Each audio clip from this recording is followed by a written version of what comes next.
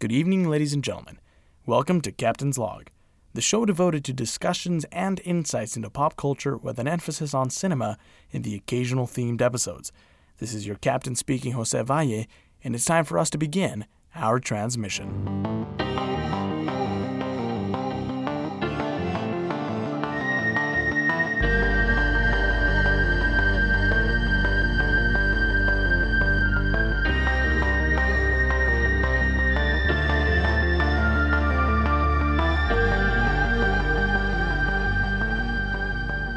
Stardate 09/09/2019. Welcome back, everybody, to another episode of Captain's Log. We're back on track, on time, and on point.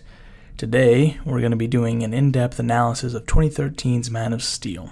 But before we get into that, let's chat. Let's catch up. Since I last spoke to you, not much has changed. I started my first day at the local movie theater, and oh boy, was that fun.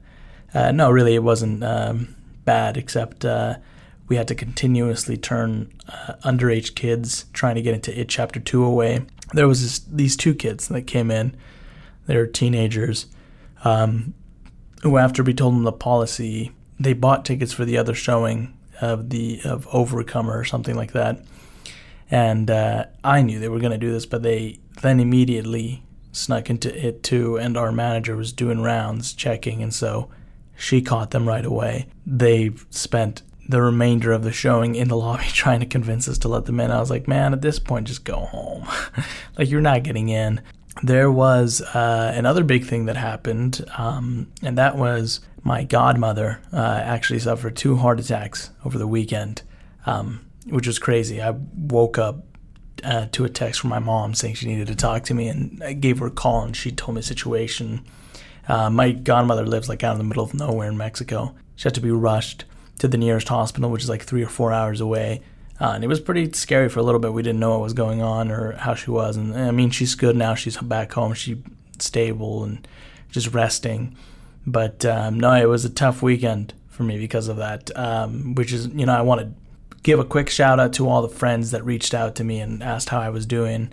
If any of you guys are listening, thank you, and just know that I appreciate every one of you, and I appreciate everybody else that reached out. Sorry if the audio sounds a little kind of weird. I'm trying something new, so I'm recording this day of Monday. Normally I record Sunday and upload on Monday, but yesterday my roommates I record at night because that's usually when people quiet down on a Sunday, but my roommates are completely non-normal people, and so they had their friends over as loud as they could possibly talk and just shouting and blasting music up until like 2 a.m. on a Sunday night, which is weird because I know they have Monday early morning classes just like me, but they don't seem to care about their sleep or their health. And hey, listen, I get it. I stay up super late sometimes too, and I've been in their shoes making noise and whatnot, but never on a Sunday like we all. Anyway, so I wasn't able to record this like on the day that I normally record it, and so the audio might sound a little weird because there used to be this recording room. I think I talked about how there used to be 2 recording rooms in our technology building. One of those was just gutted and transformed into a closet or a storage room, which I'm kind of upset about because it was a completely padded room. It was great for recording. And then we had a backup place for audio recording upstairs, which used to have sound padding, but because of all these changes that are undergoing the program, and they haven't, we're about a month or so into the semester, and they had all summer, and for whatever reason, I know it's tough or whatever, but they haven't made the changes as they plan on making yet. So they're still very much in the process of things. So this audio room that was devoted to audio, doesn't have any sound paneling in here, and it's kind of empty, so it's probably going to sound echoey, and I do apologize about that. I'm trying my best. I just didn't want to record in my dorm again for the fear of my roommates being loud, and I didn't really like how the audio sounded last week, but apparently it's not much of an upgrade, but I promise within the next couple episodes we're going to find a fix to this and get back on that good audio that we all like. But yeah, let's just jump into the news of the week. Why don't we?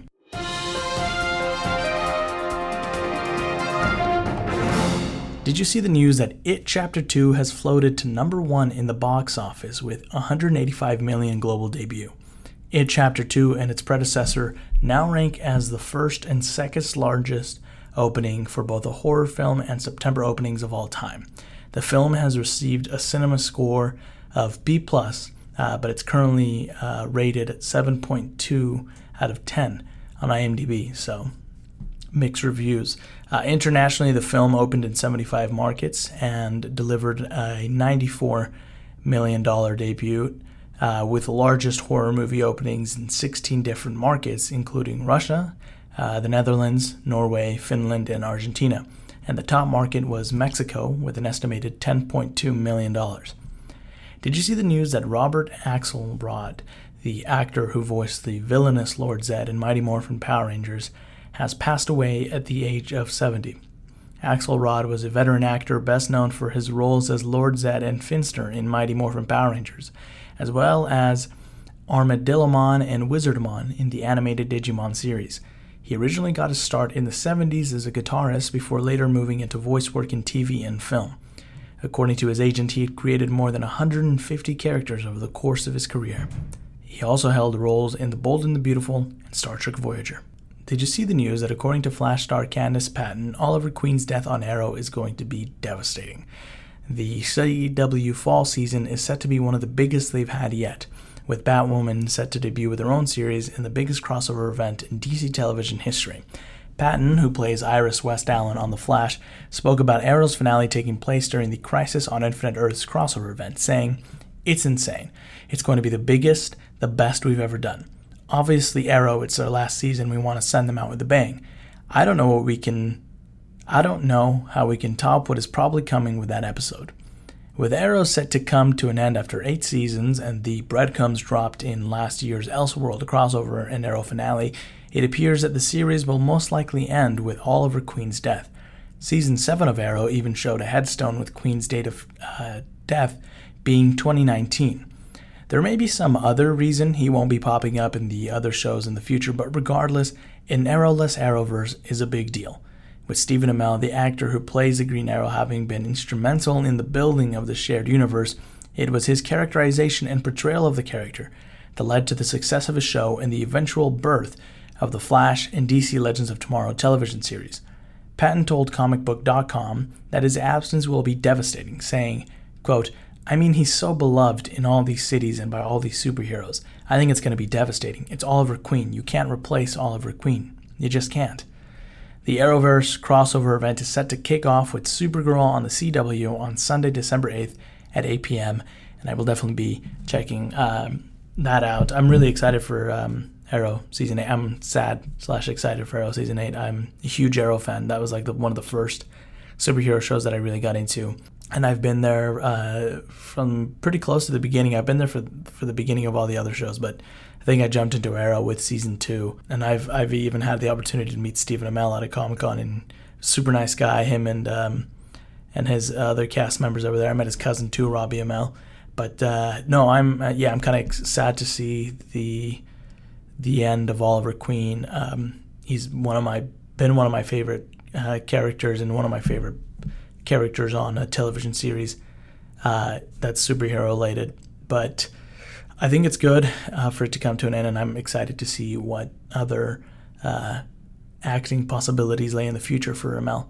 Did you see the news that Dwayne "The Rock" Johnson has taken another shot at the loud clowns and candy asses of our world while promoting more box office wins for Hobbs and Shaw?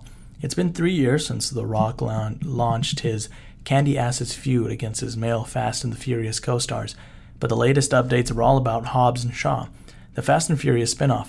The Rock shared a Deadline story about the film passing $700 million, becoming the highest-grossing non-Disney/superhero movie of 2019 so far.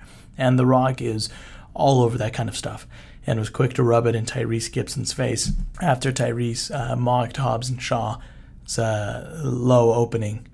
The Rock made a post with the Deadline report, captioning it with, quote, "Assassins quietly play chess, loud clowns play checkers.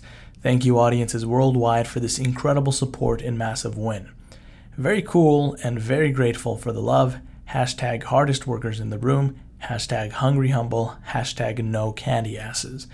This candy asses feud has been going on since Dwayne Johnson called out the Fast 8 Men toward the end of filming for what would be called the Fate of the Furious.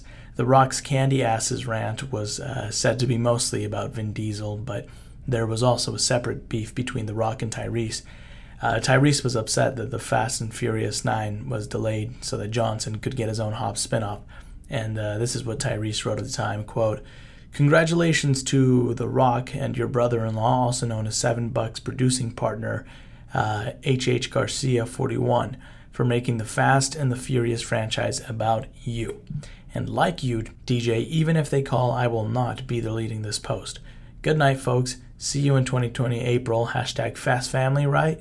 Nah, it's about hashtag Team Dwayne, hashtag 3 years, will it be worth the wait? Hashtag no Shaw, just Hobbs. Will this be another hashtag Baywatch?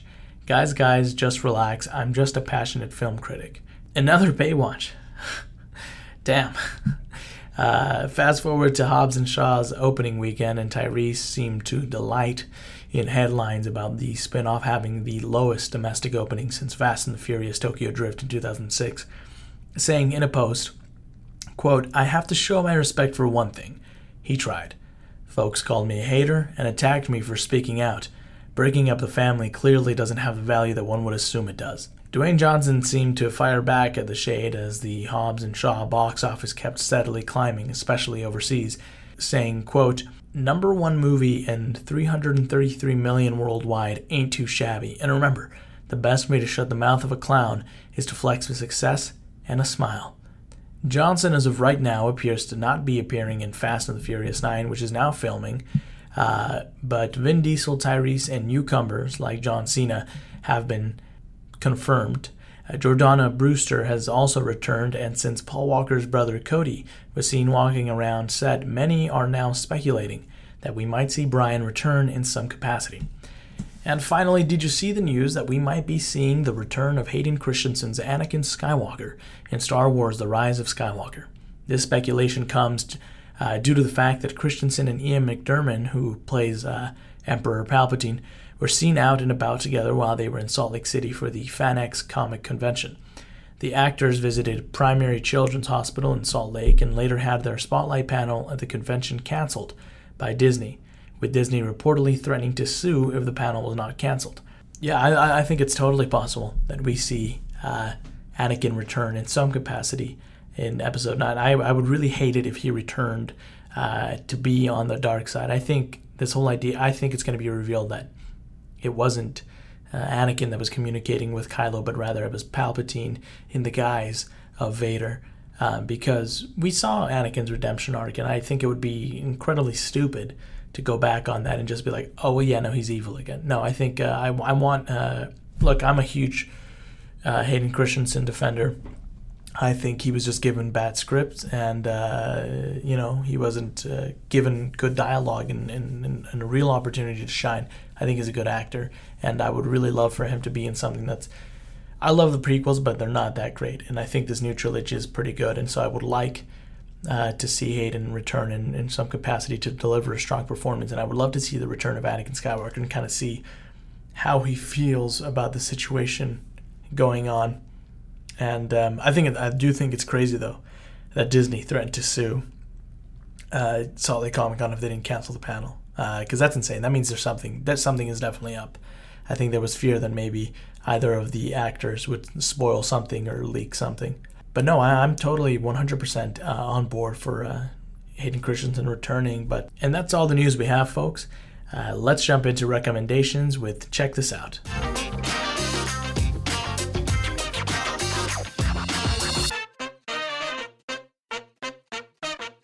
All right, I am back at it again with the awesome recommendations. Let's get into them. First off on the list is a song by the Walkmen called Heaven. This song is featured in the finale of How I Met Your Mother, which I still choose the alternate ending as a true finale, but technically there's an official finale, which I don't. Doesn't matter, I'm not going to get into that. But this is a song that plays at the finale of How I Met Your Mother. It's a really... I love this song. It's a really kind of upbeat, kind of hopeful song. It's talking about it's talking about it's kind of sort of like a love story kind of thing, where the lyrics are like, our children will always hear romantic tales of distant years, and it's just kind of like, I don't know, it's about coming together and refinding love and rekindling that, and I think, all the songs that I'm going to be recommending in the fall are all songs that I think add to this autumn element, and every time the fall comes around, I'm definitely listening to this song a lot. And it's really great. I recommend you guys check it out. I also recommend you check out 100 Days by AJR. It's part of their new album, Neo Theater, which in itself is great. You should check out all the songs on there. I'm going to be recommending more songs from that. But 100 Days is sort of, it's kind of a sad, kind of hopeful song. It's talking about how, we're going to have these crappy days in life or whatever, and we're going to feel like complete idiots, like complete losers or whatever. But at the end of the day, 100 bad days make for 100 good stories. So basically it's saying out of every bad situation, there's an upside to it. And you should look for that upside. And so that's why I love AJR. I think it's no secret that I love them, and this song is really good. It's 100 Days by AJR. It's on their Neo Theater album. Definitely check it out. I'm actually recommending another podcast today. I wish I was getting paid to recommend it, but this is just me recommending it. The podcast is called Suggestible. It's part of the Planet Broadcasting Network, and it's hosted by James Clements, also known as Mr. Sunday Movies, who is one half of the Weekly Planet Duo, which is another great podcast that I'll definitely be recommending in the future, and his lovely wife, Claire Tonti. They're both Australians, and they in this podcast they just sort of recommend books, movies, TV shows to watch, read, and whatnot. But their chemistry and their dynamic is really great, and it's really fun. It's it's very cutesy and very I don't know. It's just funny. They're both hilarious people. James is hilarious, but so is Claire, surprisingly. And so I really like the dynamic that they both have. And you kind of get a little insight into their day-to-day, and it's really great. And so I definitely recommend checking that out. And it's also only 30-minute episodes, which I love. I'll just throw a couple on and when I don't feel like listening to a 2-hour podcast. So definitely check out Suggestible Podcast. You can find it it's called Suggestible. You can find it on any podcast directory. Next up is Gravity Falls. I was actually reminded of the show. I'm surprised I hadn't recommended it yet, but I was reminded of the show. I was hanging out with a buddy the other day, and we just were watching it in the background. Gravity Falls is, in my opinion, perhaps one of the best Western cartoons to come out in a long time. It's certainly one of the best pieces of children's entertainment, and I don't think you have to be a child to enjoy this, and I don't know that it's necessarily centered or made for children. It's basically it's a story of it's about these twins, Dipper and Mabel Pines, and they get sent to Gravity Falls, Oregon, to spend the summer with their very weird, eccentric, estranged great uncle Stan. And Dipper discovers a journal in the woods that tells him about all the fantastical creatures and things and mysteries surrounding Gravity Falls, and he soon discovers that Gravity Falls is not what it seems, and it's an area full of the weird and the mystical and strange anomalies. It's really good. It's not just about that. It's also about their interactions or whatever. I just recommended this to a buddy, and he just finished watching it the other day, and we were having this conversation. It's really great because it's like there's not ever a dull or a filler episode with this series. Every episode is great in its own, and every episode still connects to the overarching story arc. Great animation, some great writing, some great themes, some great emotional moments. It's slightly based on Alex Hirsch, the creator, his life growing up with his twin sister, and I absolutely love it. I think Alex Hirsch is a genius, and he's very talented, and this show is so damn good. Definitely check out Gravity Falls. The last thing on today's recommendation is Mid-90s. I just watched this last night. It's Jonah Hill's directorial debut. It's a movie about a young boy, Stevie, who he's kind of a troubled kid. He's very lonely and faces abuse from his older brother, and his mom's kind of distant. And he gets into the world of skating in California. And so it's kind of like about the culture of skating, but it's kind of in the background of this kind of sort of coming of age tale. It's really quite beautiful. I'm not going to get too much into it because I want to do an episode on this later on. But it's really beautiful. It's shot on 16 millimeter film, which is crazy. I forget the formatting of it, but it's got sidebars, which is interesting because you almost always see cinema bars in movies, but sidebars, you don't really see that often nowadays. But I think it just kind of adds to the aesthetic and the sort of artsiness of the film. It's a very artsy film, and I fucking loved this movie. It left me with such a strange feeling after I finished watching it. It's sad, it's somber, but it's also happy, and it's a lot of things. But it's really, really damn good. Jonah Hill, I did not know he had this in him, but he does such a fantastic job with a more serious story and some great dialogue and some great writing in this, and some fantastic directing too. Beautiful cinematography. Definitely check out Mid-90s. You'd be doing yourself a huge favor. Yeah, with that, let's jump into the episode topic. Man of Steel was the first film in DC's attempted cinematic universe. It was meant to set the groundwork for the slate of films to follow. And it was a return of Superman to the big screen after 2006's Superman Returns, which I actually remember seeing in theaters when I was like 5 years old. And director Zack Snyder set out to reboot the series and take it in a much different direction than what we had previously seen, with more action, emotion, and beautiful imagery and symbolism. So let's jump into it.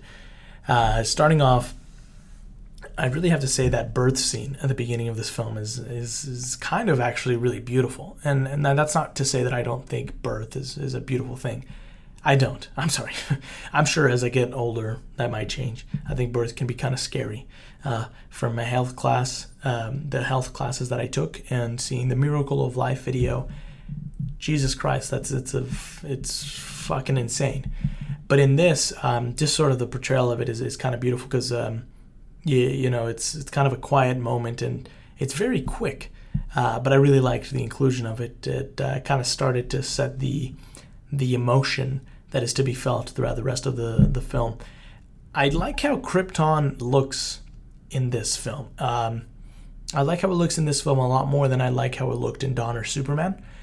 Though I don't really understand the layout of Krypton in this film. I'm not super in love with the Avatar-ness of it all. It kind of felt very reminiscent of Avatar with their, flying winged animals and their land, their like stone pillars, and I don't know. It just didn't make sense. But I did prefer it, though, to giant crystals, which is what we'd previously gone before. And so I preferred this. I did prefer this. I thought it was kind of badass that they gave Jor-El knowledge of fighting, so he would be more than just the wise space dad. It kind of gave him a further role. It was like, yeah, he's a scientist or whatever, but he can also hold his own. With that being said, I think a lot of it comes, though, from Russell Crowe's performance. And Russell Crowe was actually pretty great as Jor-El. Don't get me wrong, Brando is fantastic, but Russell Crowe kind of brings this newfound wisdom and almost relatability to the character. You kind of feel for him a lot more. It helps that we see a lot more of him, but I think he's more than just a wise space dad. He's sort of a more realistic and more grounded character, someone who was just trying to do the best for his planet and for his people, but was being ignored. I love the inclusion of the line from the original Superman movies of "Our hopes and dreams travel with you," as they're sending a baby Cal to Earth. I really, really love that. And that fucking line gets me every time. There's a big thing in this movie and Batman v Superman about making similarities between Jesus and Superman. And you first kind of start to notice it with the fact that he's the first natural birth in centuries on Krypton. So from the beginning, he's tied to Jesus because he has a different birth than everybody else. Jesus of Nazareth had this virgin birth that hadn't occurred before, and now Superman is having this natural birth which hasn't occurred in a long time, and so he's already interesting and different than everyone else from birth. The "I will find him" scene is fucking great. It really shows how just insane and batshit Zod is. Like, even as he's being punished and facing punishment, he doesn't care about that. He wants Lara to know that he is going to find his son and he is going to get his way. And I love how he's, as he progresses, he loses his temper and his patience. I love how he just starts with, "Oh, you think your son is safe? I'll find him. And you believe your son is safe? I will find him. I will reclaim what you have taken from us. I will find him. I will find him, Lara. I will find him!" Yeah, it's a great scene. I think Michael Shannon does an amazing job as Zod. I thought it was really sad that Lara had to face the end of the world on her own. Traditionally, Lara and Jor-El face the end of the world together. I think it was an interesting choice to have Jor-El be killed off and made him more of a martyr. And it made Zod and Superman's relationship a lot more personal. But I really liked Lara's death. I thought it was really sad and poignant how she sort of accepts the fact that her husband was right and everybody else was dumb not to listen, but she knows that her son is out there and he's going to survive and he's going to accomplish great things, and so she accepts the inevitability of her death. Clark first getting his powers in the classroom is so chaotic and just brilliantly shot in a way that helps the audience feel his pain and confusion with just the jarringness of it all, from the sounds, from the shots, from the visuals. Everything about it makes you feel his confusion and his pain. Imagine being a child and having to go through all that. It would be insane. You would go crazy, which is why I really love how Martha is able to calm him down. The world's too big, Mom. Then make it small. Just,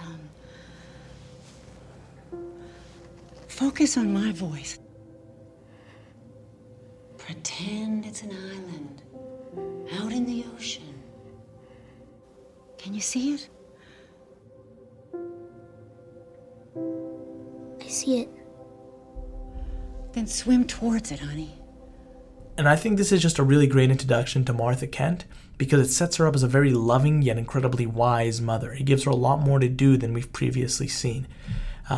I think because of what happens to Jonathan, she's a key figure in Superman's life, but especially in this Batman v Superman, she's set up as a very important person in this new Superman mythos. There's some beautiful cinematography in this, just absolutely beautiful. I think you notice it the most when they do their the farm shots or the flashback scenes.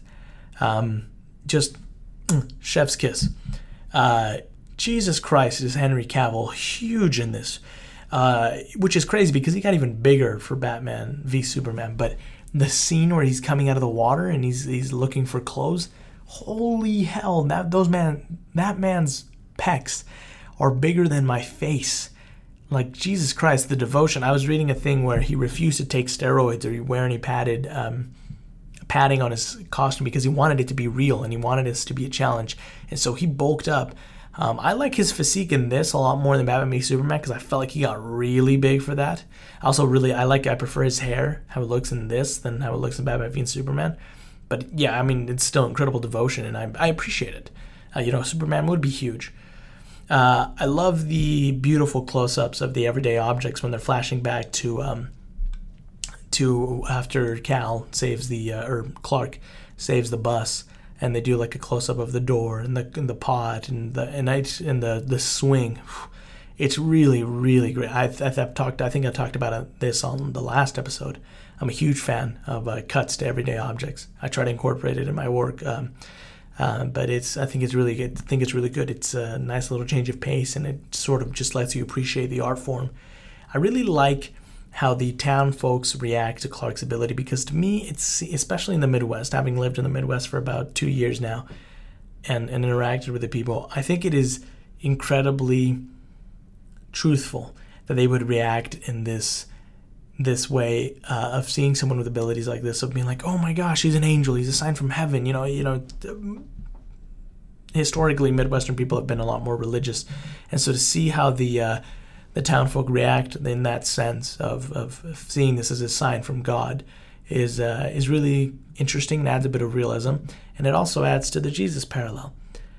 Kevin Costner is just phenomenal. He is so brilliantly perfect in the role of Jonathan Kent. I think I'm part of the Weekly Planet Great Mates group on Facebook, and the other day they were talking about, they were asking the question of who do we think, regardless of how good the movie was perfectly cast as a comic book character. I think Jonathan Kent was perfectly cast. I think Jonathan Kent was perfectly cast in Kevin Costner. I think he was a brilliantly, I can't even find the words for this, but I think Kevin Costner brought a real sense of middleman feeling to the role, while also keeping that wiseness and humility of the character. I think Kevin Costner usually brings this in every role that he has, and I think it's just sort of this aura around him. But yeah, in this, it's really great. I thought he was absolutely phenomenal as Jonathan Kent. And I think that it is especially showcased in the interactions he has with young Clark. I think it's especially obvious in the scene of where he explains to Clark how he came to Earth and how they found him. And Clark obviously is distressed by this knowledge, and he tells him, I just keep pretending I'm your son. You are my son.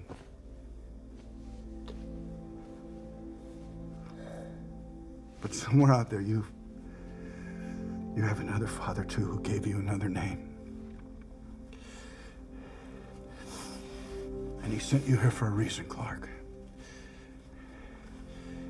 And even if it takes you the rest of your life, you owe it to yourself to find out what that reason is. Every time I'm getting goosebumps talking about it. This movie isn't great, but I think it has some really great lines, and especially that line gets to me every time, and it makes me tear up. It's just beautiful. The performance from both of the actors really helps add to it. But yeah, Kevin Costner is definitely great as Jonathan Kent. Lois Lane is so incredibly irritating in this. She takes no one's crap, sticks her nose where it doesn't belong, and I love it. It's just like Lois in the comics would do. And Amy Adams is quite good in this role.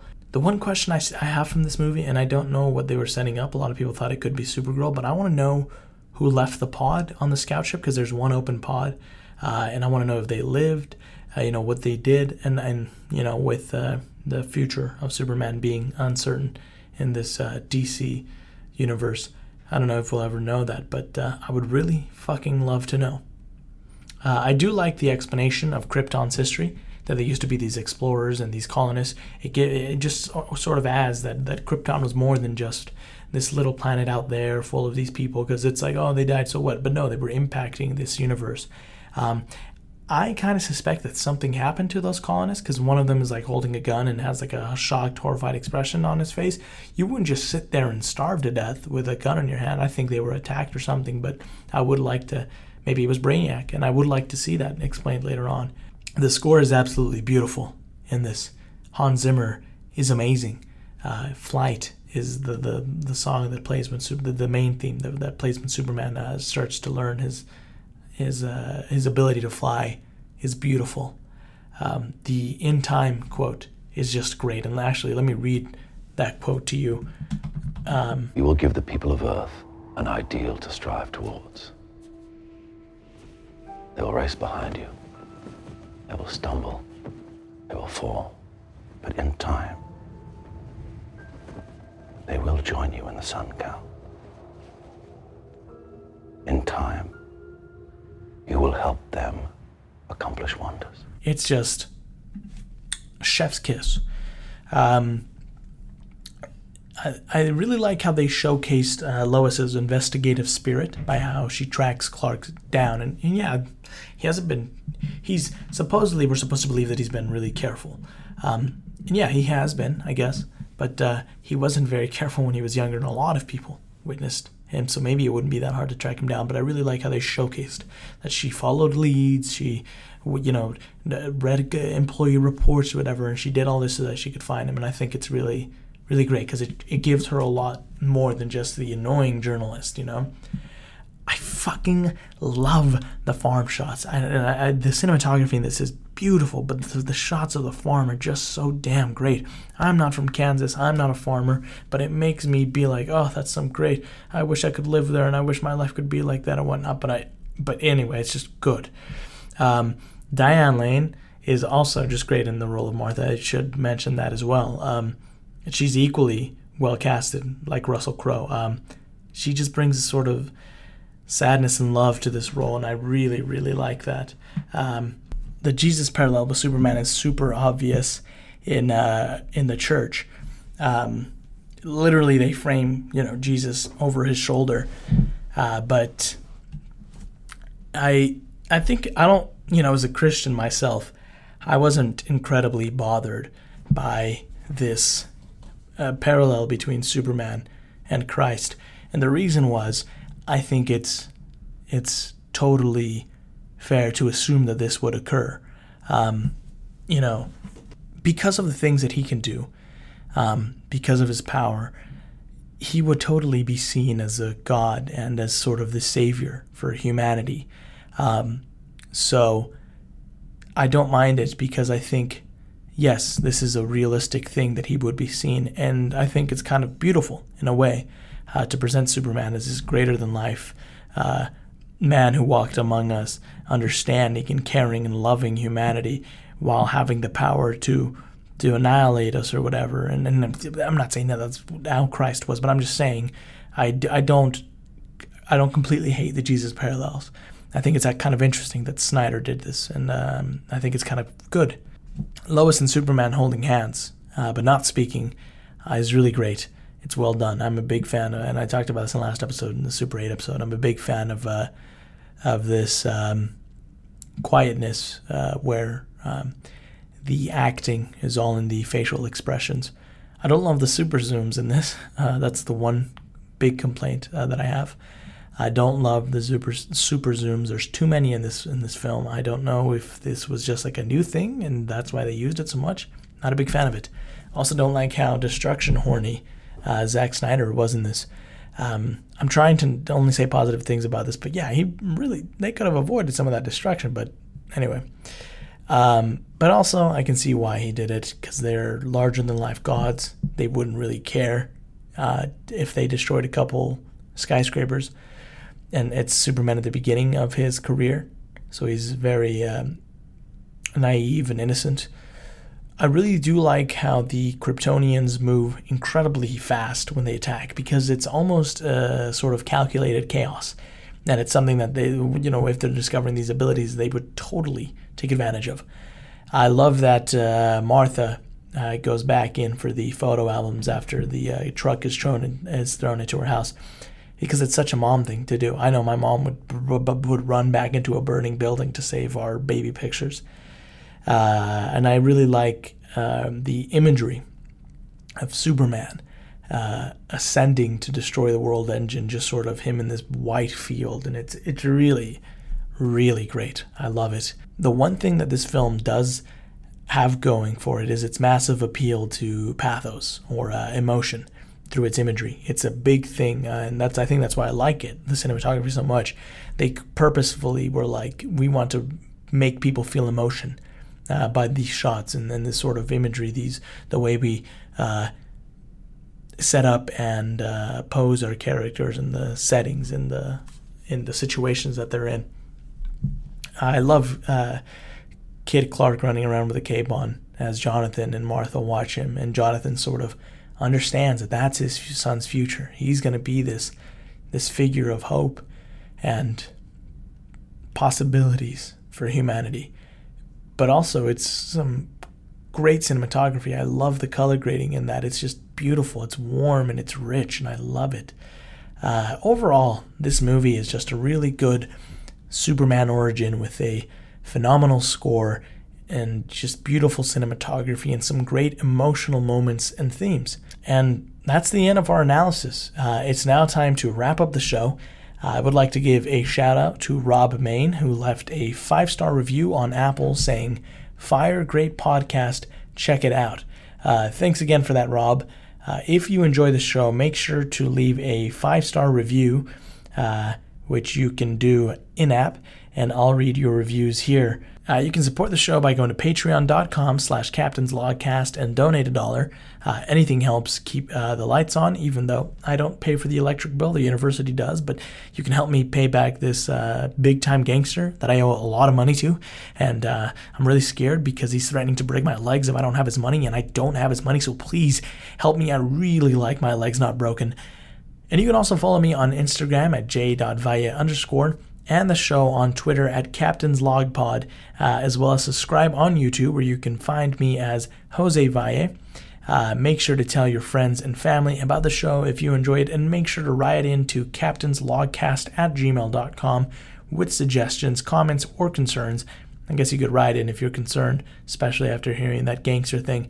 I wasn't kidding, guys. He's really going to break my legs. Make sure to subscribe and download on Apple Podcasts, Spotify, and Google Play, and any other podcast directory. With that, ladies and gentlemen, we've reached the end of our show. Tune in next week at the same time and on the same frequency for another episode. I've been your captain, Jose Valle, and this has been Captain's Log. End of transmission.